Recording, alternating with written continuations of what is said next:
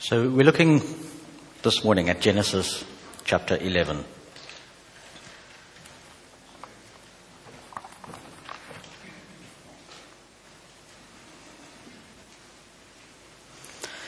Now, the last time I spoke about Noah and how God had used Noah to save humanity from God's judgment, a judgment that his righteousness demanded that he bring. And we saw how when God brings judgment, he always provides a way of escape with it. So in this next major event in history, we're going to see how God brought judgment of a different kind, with a difference. Now, the events of chapter 11 probably take place before the events of chapter 10. As I said last time, sometimes the Bible gives you an overview of what happened and then goes back a little bit to give you the details. So we're going to look at Genesis chapter 11. And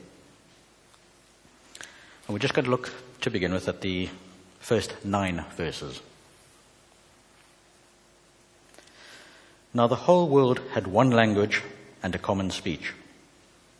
As men moved eastward, they found a plain in Shinar, and they settled there. They said to each other, "Come, let's make bricks and bake them thoroughly." They used brick instead of stone and tar for mortar. Then they said, "Come, let's build ourselves a city with a tower that reaches to the heavens, so that we may make a name for ourselves and not be scattered over the face of the whole earth." But the Lord came down to see the city and the tower that the men were building. The Lord said, "If as one people speaking the same language they have begun to do this, then nothing they plan to do will be impossible for them. Come, let us go down and confuse their language, so they will not be able to understand each other."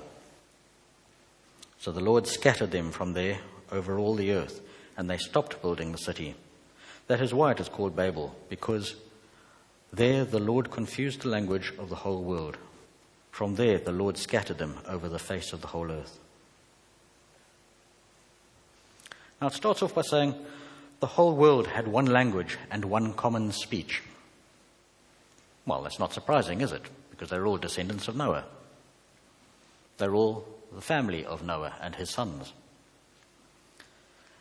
The interesting thing is they all still lived extraordinarily long lives, as the chart up there will show you. So during that time,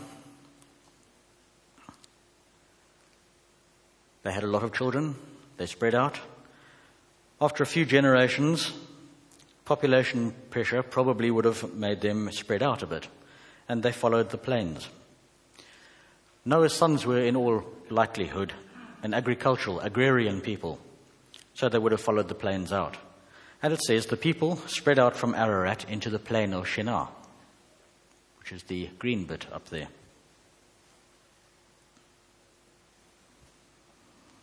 That roughly corresponds to Mesopotamia, which means between the two rivers, in other words, modern-day Iraq. It's a rich, fertile region, got mountains to the north, deserts in the south. We don't know how long it was before the people there decided it's time to build a city. Now, whenever you get a congregation of people, it's not long before those people decide it's time to worship as a congregation. Now, as an aside, Satan started in the Garden of Eden with the softly approach. You know how it goes. Did God really say that? Are you sure? Wouldn't you like to know about the things that God says are bad as well as the things that he says are good? Go on, take the fruit. You won't know what happens until you try. But then you'll be like God, knowing the difference between good and evil. And you'll know it for yourselves. Mark Twain once wrote that, knowing human nature, if God had said, "Don't eat the snake," we wouldn't be in this mess right now.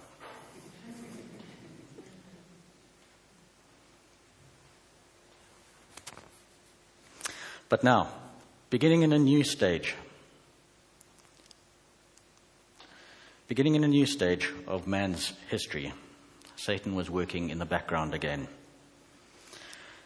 Making mankind into their own gods worked out pretty well, but it wasn't as satisfying as people thought. Something's missing. So Satan decided he would provide something else for them to worship as well. Himself. So, they've moved into this vast, fertile plain. But they soon discovered that building there wasn't as easy as it was when they were near Ararat. For one, there's not enough stone to build with. Ordinary sun-dried bricks probably wouldn't hold up under the seasonal rains, so they developed a new technology, kiln-fired bricks. It was a vast improvement. But it was expensive, took a lot of labor, probably only used by the rich or for important buildings. We're also told that they used tar for mortar, cement. In parts of Iraq, do you know they still do? It's an easy resource to come by. In parts of Iraq, particularly up in the marshy regions, there are great tar pits. It doesn't show very well. There's a couple of people standing next to what looks like a large ooze of thick black mud.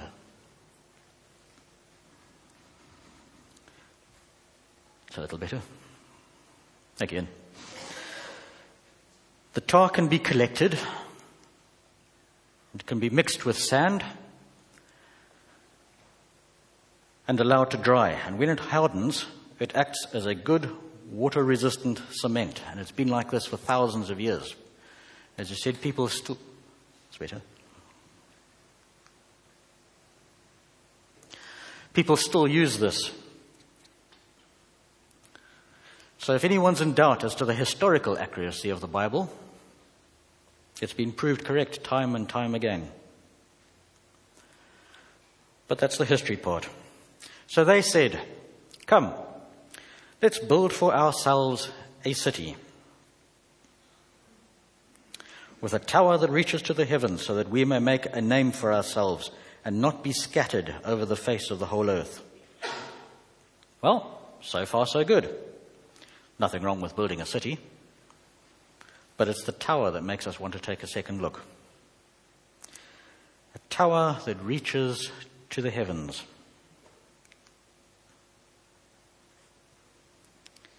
So that we may make a name for ourselves and not be scattered over the whole earth.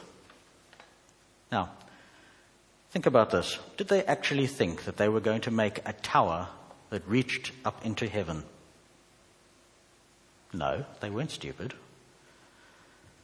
It's a figure of speech, one that we still use in a way today for any large building. We call them skyscrapers. Does this mean we think they will actually scrape the sky? No, we're not stupid. It's a description, and it's pretty much the same with them. But this one had a distinct purpose. See, this was no ordinary tower. Almost every source that I consulted when looking at this describes it as a ziggurat. A ziggurat is a little bit like a pyramid, but it's built in steps. At the top is a small shrine, or perhaps a temple, for offering gifts to the gods. Now, the name of the place is, of course, Babel. In the language that they spoke, Akkadian, it's Bab-el, and it means a gateway of the gods. Some of the ancient writings describe it as a set of steps to make it easy for the gods to come down to earth. The bigger it was, the more impressed the gods would be. The more likely they would be to reveal themselves and grant favors and requests. "We'll make a name for ourselves," the people said. "We'll impress the gods by our great temple. People will come from all over the world to see us because we have impressed the gods." That is a picture of the partially restored ziggurat at Ur. It's quite impressive. You can see the man walking past on the bottom right-hand corner. That's only partially restored, and that is not the big one, which is just outside modern Babylon. So, determined to make a monument to their own glory, determined to impress the gods with their work, perhaps the gods would look after them, grant them favors. People would come to see them because they were favored by the gods. But God himself came down to see what was going on. But the Lord came down to the city and the tower that the men were building. Now God is everywhere. He came down simply means it's put into terms that we can understand. It's called anthropomorphy. That's attributing human actions to God. It simply means that God took a special interest in what was going on. That's the educational part over and done with. So God looked at them and said, if they're starting like this, where's it going to end? So let's look at the next couple of verses, 7 to 9. Come, let's go down and confuse their language so they will not understand each other. So the Lord scattered them from there over all the earth, and they stopped building the city. That's why it's called Babel, because the Lord confused the language of the whole world. From there, the Lord scattered them over the face of the whole earth. Language and culture are very strongly linked in the Middle East. They go hand in hand. It forms part of people's identities. Now, although it was their language that God confused, in many ways it was also their sense of identity, their sense of community. The Bible is full of puns and plays on words, which we tend to lose because it's translation. So the Hebrew word for confusion is balal. Bab-el in Akkadian is gateway of the gods, but the Hebrews called it Balel, confusion. So in confusing them, scattering them over the earth, God was preventing a further rebellion and the need for further judgment. One commentator said it's a little bit like parents separating arguing children. Sometimes you just have to do it for everyone's good. But let's look a little bit further at what's going on here. We know the story. We know a little bit of the history. We know the background. But what does it mean? What do we learn from it? We don't know how long the people of Babel spent building their city and their great tower. We can assume it probably didn't go up overnight. There was a lot of creativity and manpower that went into it. It all centered on their desire to communicate with the gods, to build up their own reputation. As a people, they didn't want to be scattered over the whole earth. They didn't want to be forgotten by the sands of time. That's understandable desire, isn't it? But they were strong, arrogant, proud. They wanted the gods to acknowledge them on their own terms.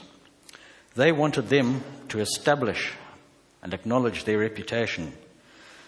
They built this tower so that they could build up their own reputation, build up a name for themselves. So really, what's changed? How many corporations, big companies, conglomerations have built their own towers as a monument to their own glory? If you're impressed by our building, we must be very good at what we do, they say. And our building is very impressive, so we must be very good at what we do. They are designed to impress, to show off their wealth, to show off their power, their influence. And the people of today? We no longer worship gods of millennia ago. We worship other gods now. Gods of our own making.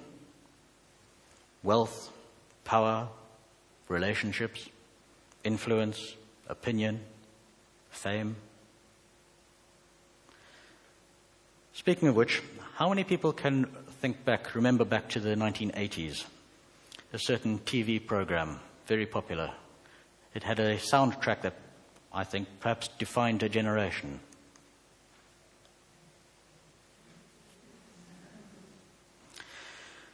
Look at the words, I've put them up there for you. Irene Cara defined how so many people wanted to be. Fame. I'm going to live forever. I'm going to learn how to fly. I feel it coming together. People will see me and cry. I'm going to make it to heaven. Light up the sky like a flame. I'm going to live forever. Baby, remember my name. And now you know why I'm a drummer, not a singer. Yeah. But it's easy to make great monuments to our own fame and our own reputation. We think the world will take notice of us. We think perhaps our fame, our influence might be able to somehow impress God. We make great monuments. We make our own skyscrapers in some ways. We make these great monuments to our own endeavors. And we still build little temples or shrines up at the top. These are the places where we think we can meet with God. We offer sacrifices up there that we think will gain us favor with God. We give to charities because God likes us to help others. We look after the sick and the lonely because that makes God happy. We fight for justice because that must be what God wants. We sacrifice our time for other people because God loves sacrifice. We worship in a certain way because clearly that's how God works. We don't lie. We don't steal. But let's understand, and please hear my words. None of these things are wrong by themselves. God does encourage us to look after the widow and the orphan, to love justice, to love mercy, to give as we are able. But it is not these things that make us acceptable to God. None of these things will make the God of righteousness come to us. The size or the grandeur of a church building even does not make it easier for God to come and meet with us. A building does not impress the God of creation. There is nothing that we can do to impress God.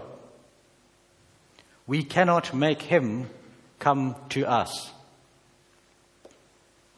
We cannot entice him down to us with offerings. We cannot build steps up to heaven for him to come down on. You see, the fact is, God has already come down.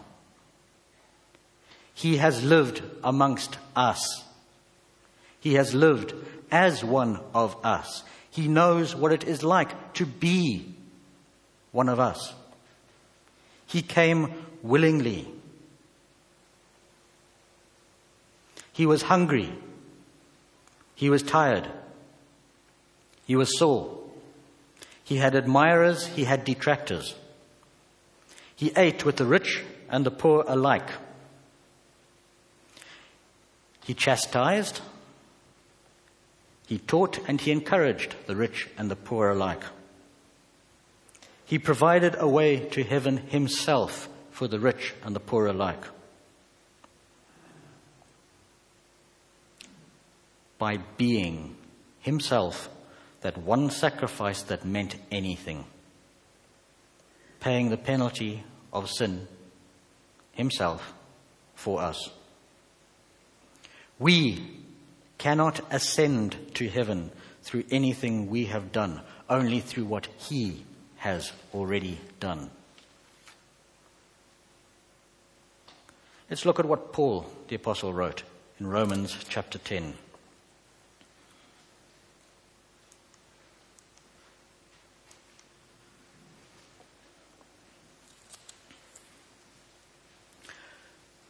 Verse 5. Moses describes in this way the righteousness that is by the law. The man who does these things will live by them. But the righteousness that is by faith says, do not say in your heart, who will ascend into heaven? That is, to go up and bring Christ down.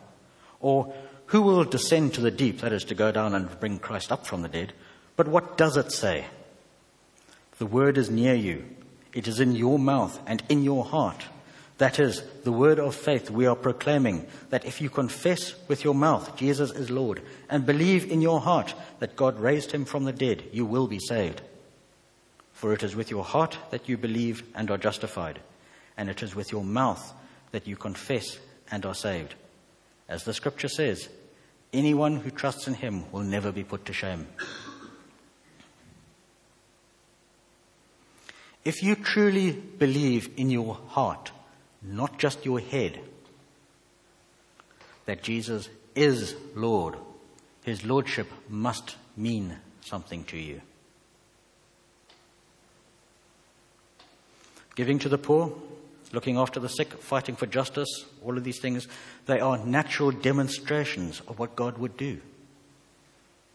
If we do it because he has asked us to do it, then he is pleased. It's a demonstration of his love. It's not something that we do to get his love.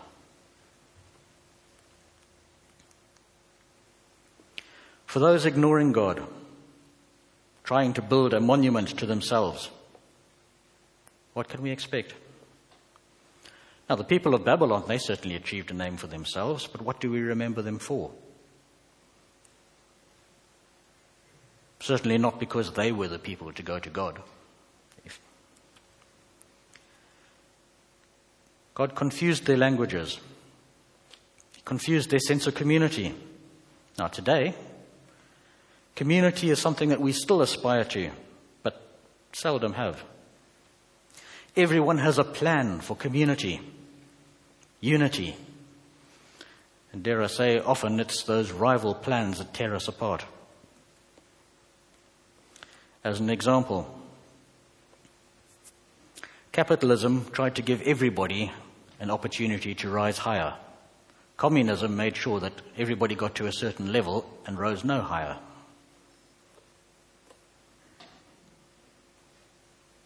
But they are all plans thought up and dreamed up by other men. If we think that we can do it all through our own strength and our own determination, we've missed the point. Achievement, it says, you can do anything you set your mind to if you have the vision, determination, and an endless supply of expendable labor.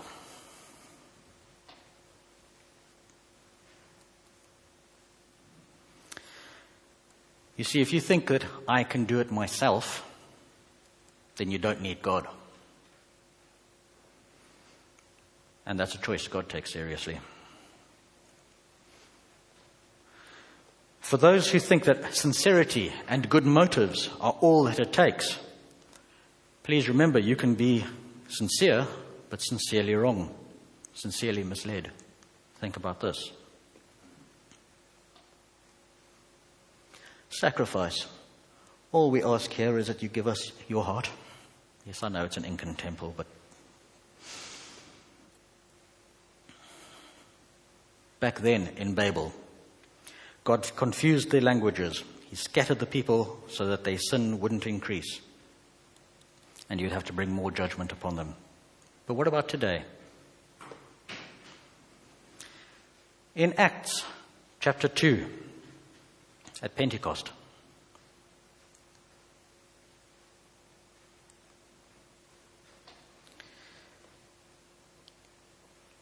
when God's people were all together in one place,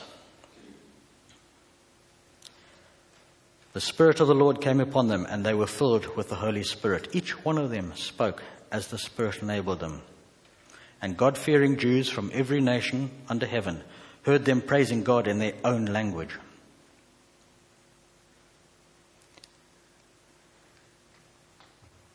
In an astounding reverse of Babel, we now have unity.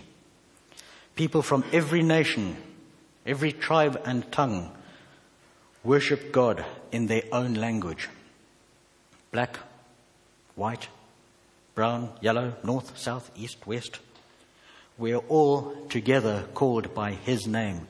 We are all Christian.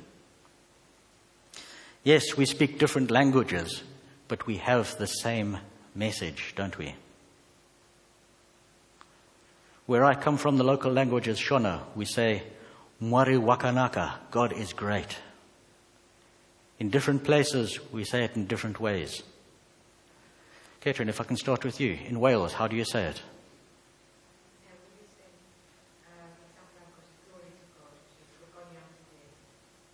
Thank you. Anyone else?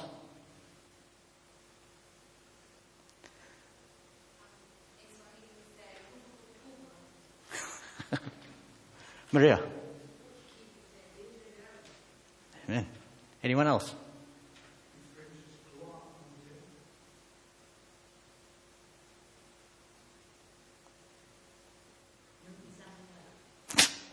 Yeah.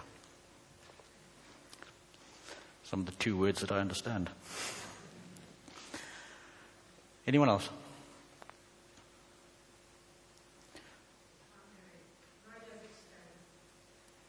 Thank you. It's great, isn't it? So many different languages, one message.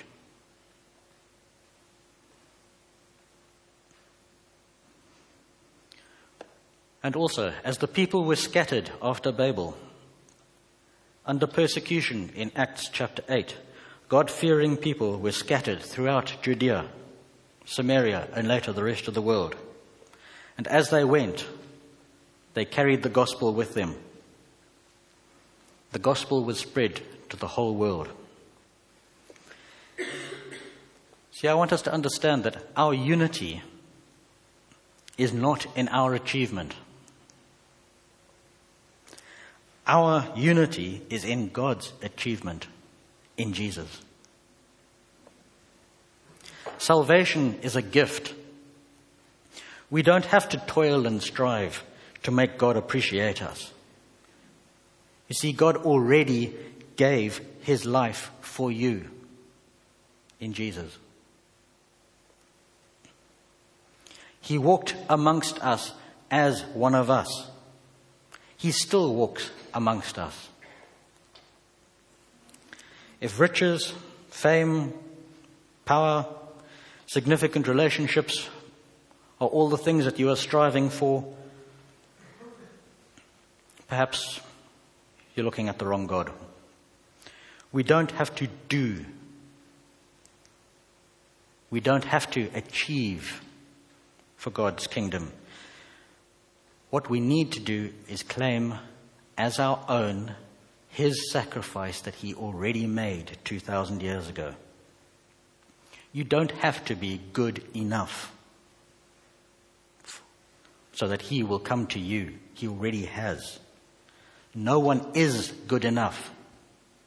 You see, in submission to Him, He takes you to be with Him. So consider, please, as I close, the monuments that we, and I include myself, have built, trying to make God come down to us, trying to impress Him and other people. What are they really there for? Is your laboring to get you closer to God? Are the shrines and the altars there to impress God, to entice Him down, to make a name for yourselves? I'm going to close with Paul's writing to the Philippians in chapter 3.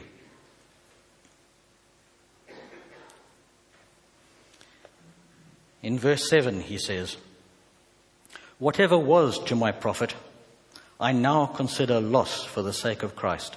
What's more, I consider everything a loss compared to the surpassing greatness of knowing Christ Jesus my Lord, for whose sake I have lost all things. I consider them rubbish, that I might gain Christ and be found in him, not having a righteousness of my own, which comes from following the law, but that which is through faith in Christ, a righteousness that comes from God and is by faith.